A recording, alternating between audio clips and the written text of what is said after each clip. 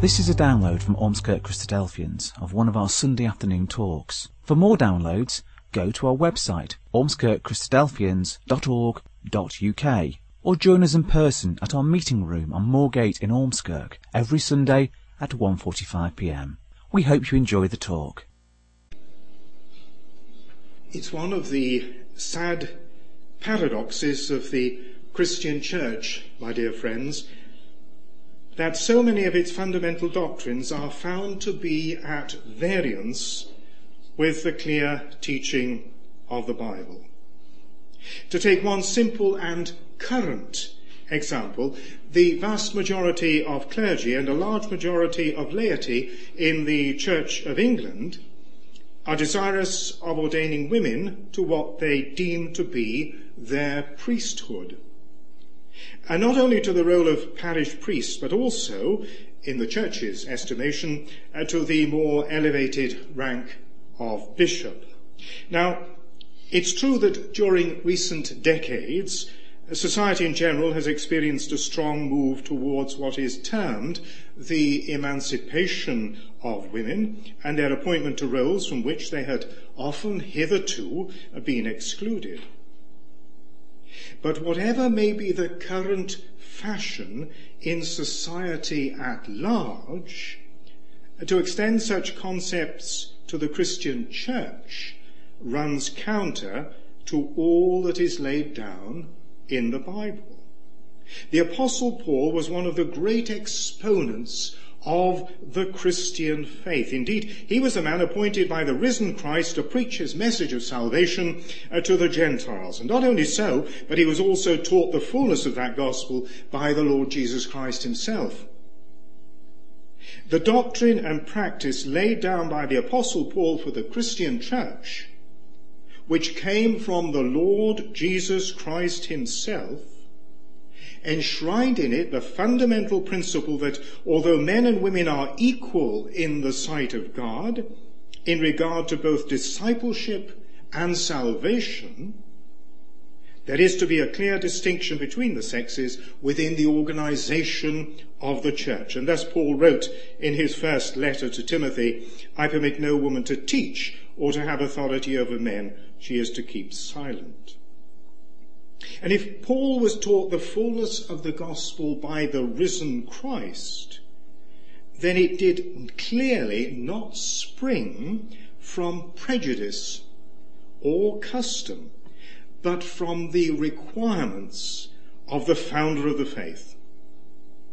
The New Testament, like the Old, is the inspired Word of God. It was not created to reflect current fashion, but was God's revelation of himself and his purpose, his principles and his ordinances for man. All Scripture, we read, all Scripture is inspired by God and profitable for teaching, for reproof, for correction, and for training in righteousness, that the man of God may be complete, equipped for every good work. And I'm reading from the Revised Standard Version this afternoon. It thus ill behoves any who claim allegiance to the Lord Jesus Christ to turn their back upon his words, to set them at naught, or to curry favour with the fashions of the present day. And yet that is exactly what is happening in the church. And what is happening in the church today mirrors what took place in respect to its teaching about the nature and person of the Lord Jesus Christ many centuries ago. The most contentious issue that faced the church in the 3rd to the 5th centuries AD related to this very important question about the nature and person of the Lord Jesus Christ. Now, that he was the most important man ever to have lived is very clear from the pages of Scripture. For he's not only central to the whole purpose of God, but has been central to that purpose from the very beginning. Again, it's the Apostle Paul who makes this very clear in the first chapter of his letter to the Colossians. You don't need to turn this up, I'll just read it to you.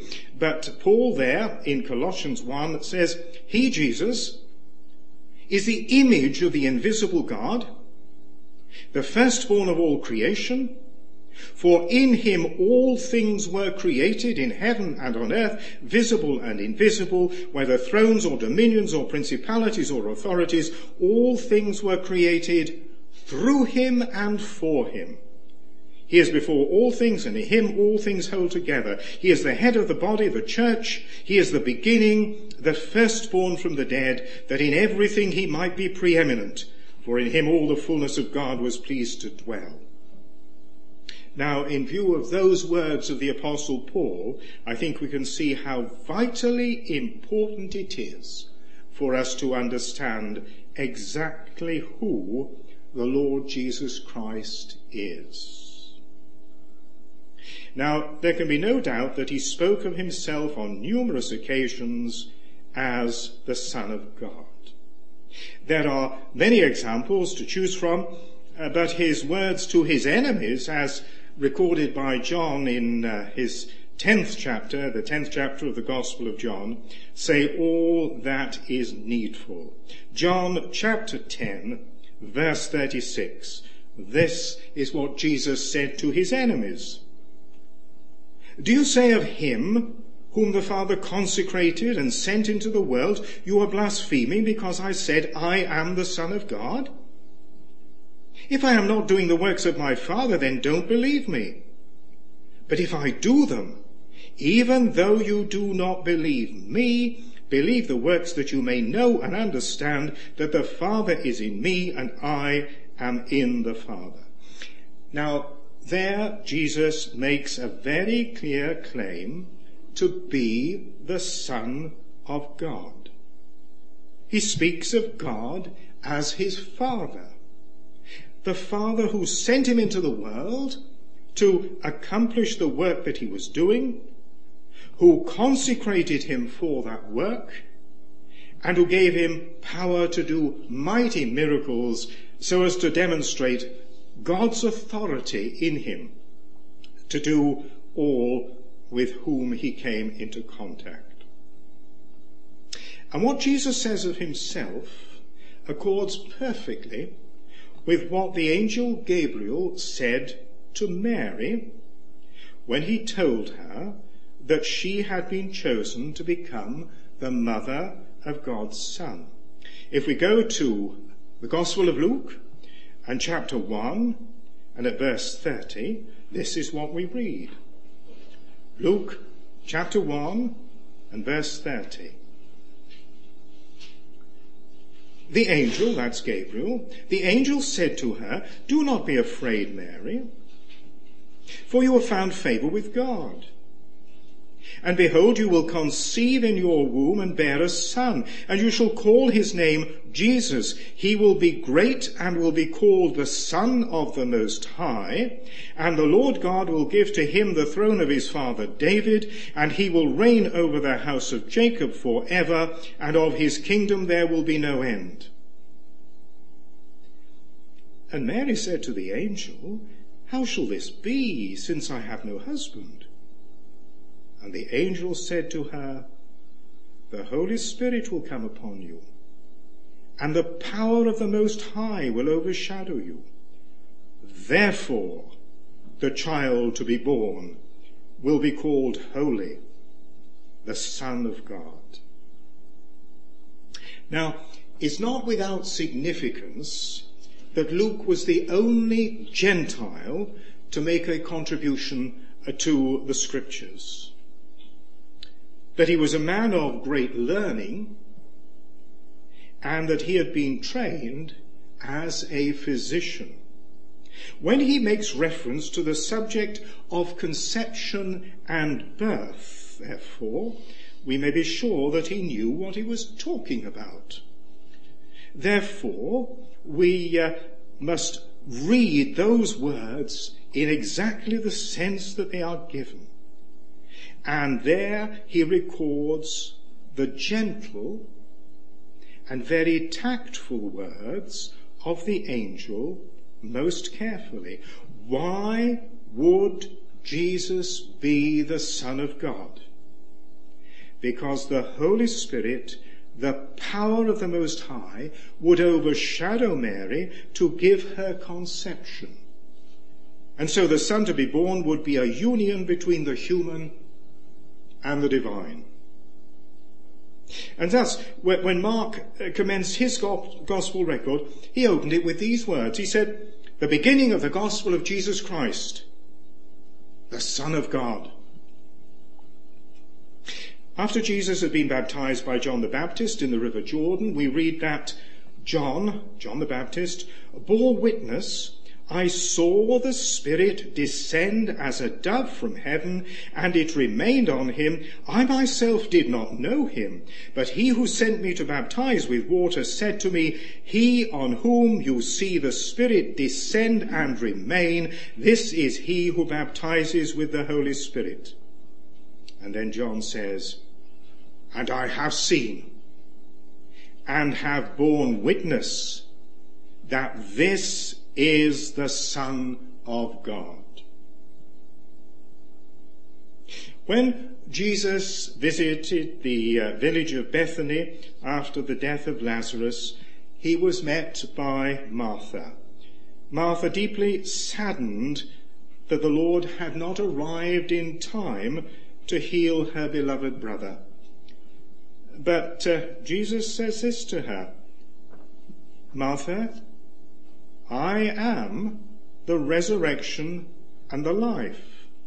He who believes in me, though he die, yet shall he live. And he who lives and believes in me shall never die. Do you believe this?" And she said to him, "Yes, Lord. I believe that you are the Christ, the Son of God." When Jesus had taken his 12 disciples to the distant town of Caesarea Philippi, he asked them an important question. "Who do men say that the Son of Man is?" And they said, "Some say John the Baptist, others say Elijah, others Jeremiah or one of the prophets." And he said to them, "But who do you say that I am?" And Simon Peter replied, "You are the Christ, the Son of the living God." And Jesus answered him, "Blessed are you, Simon Bar-Jonah, for flesh and blood has not revealed this to you, but my Father who is in heaven." That's just a small part of the very compelling evidence about the Bible's assertion that the Lord Jesus Christ is the Son of God. So the next question we have to ask ourselves is this: why was it necessary in the divine purpose for Jesus to be the Son of God? Why was his divine origin of such importance? There are a number of reasons set out for us in Scripture, but prime among them is the need for him to fulfill the role of the Redeemer of fallen mankind. Now, when our first parents succumbed to temptation in Eden, they became sinful and, in consequence, mortal. Sin and death entered the world and reigned in their mortal bodies. And it was their sinful, mortal nature that they have handed down to all their progeny. If God did not take action, this was how mankind would continue in perpetuity. And we're only too well aware, aren't we, of the havoc and misery that man's sinfulness has caused in the earth in every generation. But it was not God's purpose that such a situation should continue. His purpose in creation was that the earth should redound to his honor and glory and be filled with righteousness and peace and eternal life. And so it was essential for mankind to be redeemed from sin and death. But how was the redemption of mankind from sin and death to be accomplished? In the opening chapter of John's Gospel, we read how John the Baptist referred to the role of the Lord Jesus Christ. John chapter 1 and verse 29. There, John 1 verse 29, we read, "The next day he, John, saw Jesus coming toward him." It was after his 40 days of temptation in the wilderness. "And he returned to John. And John said, 'Behold, the Lamb of God, who takes away the sin of the world.'" So the purpose of the appearance of the Lord Jesus Christ in the earth was to take away the sin of the world, to redeem man from sin and death. And the Jewish people had been prepared over many centuries for the appearance of this great one in the purpose of God. One of Israel's great prophets was the prophet Isaiah. And in Isaiah chapter 53, we read a great deal about the redemptive work of the coming Redeemer. Isaiah chapter 53, commencing at verse 3, we read these very important words. "He was despised and rejected by men, a man of sorrows and acquainted with grief. And as one from whom men hide their faces, he was despised, and we esteemed him not. Surely he has borne our griefs and carried our sorrows, yet we esteemed him stricken and smitten by God and afflicted. But he was wounded for our transgressions, he was bruised for our iniquities. Upon him was the chastisement that made us whole, and with his stripes we are healed. All we, like sheep, have gone astray. We have turned every one to his own way, and the Lord has laid on him the iniquity of us all. He was oppressed and he was afflicted, yet he opened not his mouth. Like a lamb that is led to the slaughter, and like a sheep that before its shearers is dumb, so he opened not his mouth. By oppression and judgment he was taken away. And as for his generation, who considered that he was cut off out of the land of the living, stricken for the transgression of my people?" It's a powerful, very powerful chapter 53 of Isaiah. And did you notice how many times in that short passage Isaiah makes reference to transgression and iniquity? Those are just alternative terms for sin. And did you notice how he describes the divine method by which God's people will be redeemed from sin? He says of the coming Redeemer, he has borne our griefs and carried our sorrows. So he would bear them as does a beast of burden. He was wounded for our transgressions. So the bearing of sin would cause physical pain. He was bruised for our iniquities. So the bearing of sin would leave its indelible mark upon him.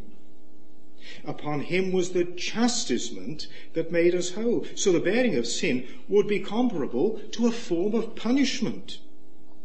With his stripes we are healed. So only through his physical suffering, bruising and chastisement would God's people find their healing and their redemption from sin and death. All we like sheep have gone astray, says Isaiah, and the Lord has laid on him the iniquity of us all.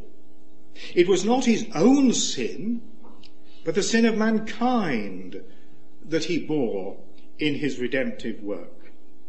And finally, he was cut off out of the land of the living, stricken for the transgression of my people. So his redemptive work would lead not only to his physical mistreatment, but to his death.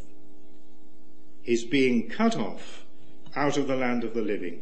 All this was to be the cost of human redemption. Now, this was not the only foreshadowing of God's redemptive work that the Jews received. They had been prepared at an even earlier stage for the concept of the sin offering, the method by which in the divine purpose atonement and redemption would be achieved. It was an integral part of the law given by God to Israel at Mount Sinai, after they had been brought out of bondage in Egypt, that in the spring of every year they should remember their redemption in the feast of Passover. And then in the autumn of every year, they had to remember their need for the forgiveness of sins. And this they did in the ritual of the atonement. Now, regarding the latter, I'll just read you a short passage in the third book in the Bible, the Old Testament, Leviticus chapter 16. Just a small passage. And in Leviticus 16 and verse 29, we read these words. It shall be a statute to you that in the 7th month, on the 10th day of the month, you shall afflict yourselves and shall do no work. For on this day shall atonement be made for you, to cleanse you. From all your sins you shall be clean before the Lord. It is a Sabbath of solemn rest to you, and you shall afflict yourselves, and it is a statute forever. And on that day, a sin offering was to be made for the whole nation, and its blood was taken into the divine presence in the sanctuary. And this rite had to be performed every year.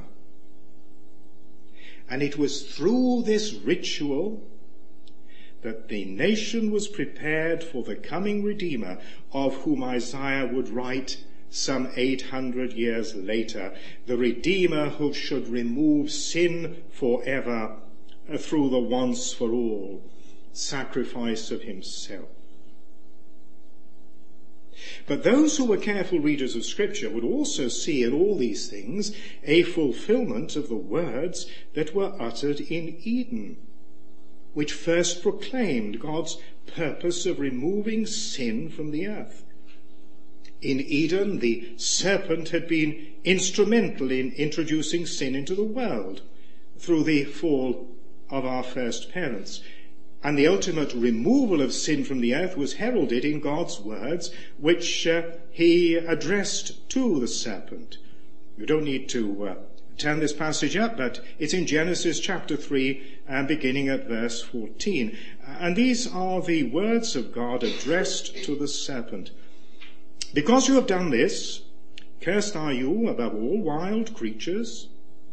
Upon your belly you shall go, and dust you shall eat all the days of your life. I will put enmity between you and the woman, and between your seed and her seed. He shall bruise your head, and you shall bruise his heel. In those words, we see that all that was represented by the serpent was to be conquered and its power destroyed. But in so doing, the one designated as the seed of the woman, the promised Redeemer, would suffer also, but from a wound in the heel, a wound of only temporary duration.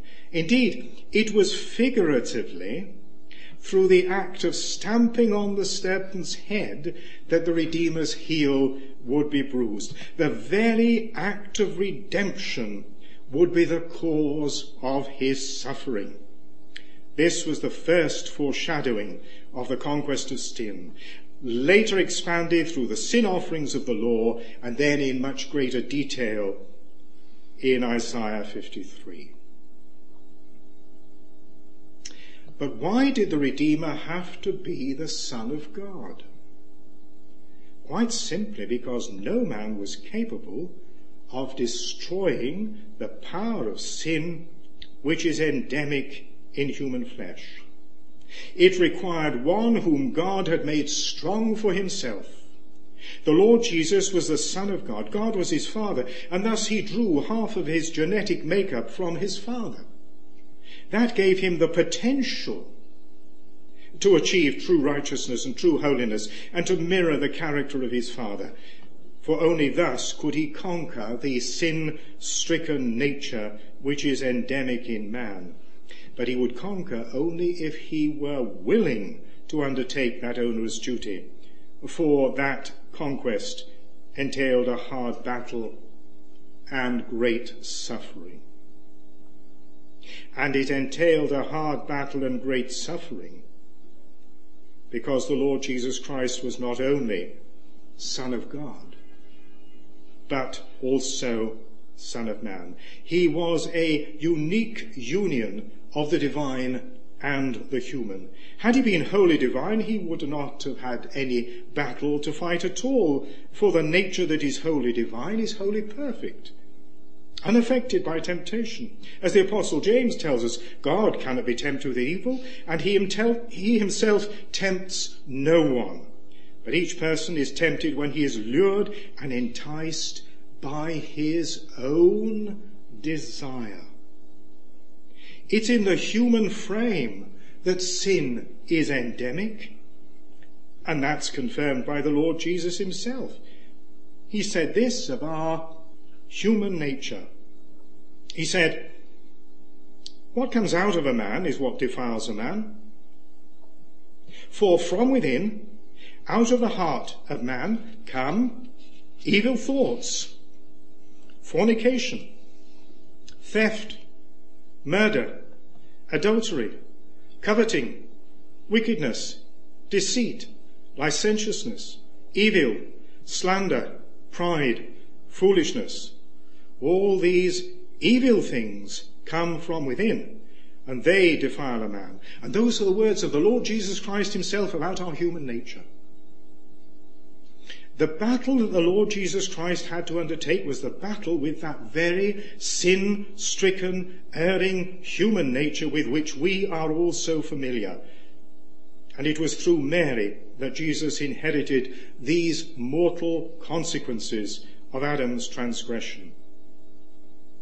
It was essential for Jesus to have our mortal human nature in order that he might be able to do battle with temptation. He could only overcome sin by possessing the nature that we have, this flesh that is prone to sin, and then by remaining sinless in spite of it. He could only overcome sin by beating it into subjection within himself. That's the victory that the Lord Jesus Christ achieved, a victory that was completed when he laid down his perfect life in sacrificial death. For when on the third day he was raised to newness of life, that old nature had gone. And God will now accept his perfect victory on behalf of all men. God will accept that perfect sacrifice of his Son on behalf of all those who, in acknowledgement of their need, will associate themselves with the Lord Jesus Christ by faith and baptism. And this truth is confirmed by the inspired words of the writer to the Hebrews. And that's why I asked our president to read to us some words from Hebrews chapter 2, because these are very important and powerful words. Hebrews chapter 2 and at verse 9. This is what the writer to the Hebrews says. Hebrews 2 verse 9. "But we see Jesus, who for a little while was made lower than the angels, crowned with glory and honor because of the suffering of death, so that by the grace of God he might taste death for everyone. For it was fitting that he, for whom and by whom all things exist, which is God, in bringing many sons to glory, which is the purpose of God, should make the pioneer of their salvation, which is the Lord Jesus Christ, perfect through suffering." Those verses tell us that Jesus was made. And we've seen from the words of the angel Gabriel to Mary that he was made by the power of God, overshadowing his mother Mary, that Jesus was made lower than the angels, and he was so created that in his life he might experience our human nature. and so have the opportunity to undertake the battle with sin. And so the writer continues in verse 14 like this: "Since therefore the children," that's us, "share in flesh and blood, he himself likewise partook of the same nature." So just as we are human, made of flesh and blood, Jesus also was made of the same nature. And why? So that through death, that's his own death, so that through death he might destroy him who, or better, that which has the power of death, that is the devil. And that's just another name for sin, the evil propensities in the human heart. Thus Jesus was made like every other human being for this very purpose, that he might have the opportunity of overcoming and conquering sin, and thereby of destroying death, firstly for himself, and then for all those who would belong to him. And so the Hebrews writer continues in verse 17 of this second chapter. He says, "He," that's Jesus, "had to be made like his brethren in every respect, so that he might become a merciful and faithful high priest in the service of God, to make expiation for the sins of the people. For because he himself has suffered and been tempted, he is able to help those who are tempted." So Jesus was made like us and tempted like us, so that now that he is exalted to God's right hand, he can, through his personal understanding of the problems of human existence, help all who are similarly tempted. But the writer doesn't just leave it there. For 2 chapters later, he hammers this same point home again. If you're in Hebrews 2, just move forward to Hebrews 4. Hebrews chapter 4 and at verse 14 tells us this: "Since then, we have a great high priest who has passed through the heavens, Jesus, the Son of God. Let us hold fast our confession. For we have not a high priest who is unable to sympathize with our weaknesses, but one who, in every respect, has been tempted as we are, yet without sin." Now, the Bible tells us that God cannot be tempted, yet Jesus was tempted in every way that we are.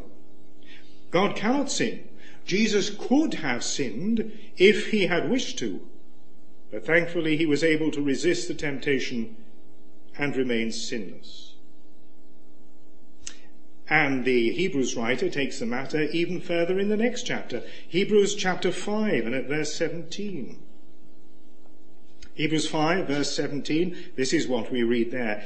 "In the days of his flesh, Jesus offered up prayers and supplications with loud cries and tears to him who was able to save him from death, and he was heard for his godly fear. Although he was a son, he learned obedience through what he suffered." So, being the Son of God, and having to overcome the temptations endemic in human flesh every day of his life, and having to submit himself to death on the cross, was an excruciating experience for the Lord Jesus Christ. Not only were there strong crying and tears, but there was great mental and physical suffering to be endured. The lessons borne by all these passages are that Jesus was a human being, born of flesh and blood, and mortal. He was tempted to sin, tempted at all points as we are. Although he remained sinless, he could and did indeed die, although God raised him from the dead. He was the Son of God, conceived by the power of God and possessed of genetic characteristics from his Father, which gave him the willpower and the strength of mind to resist temptation and sin. Now, it has always been difficult to comprehend with our finite mind, and then to express through the inadequate medium of human language the merging of the divine and the human in the person of the Lord Jesus Christ. And there have been those who felt that to concentrate on his humanity was to demean him.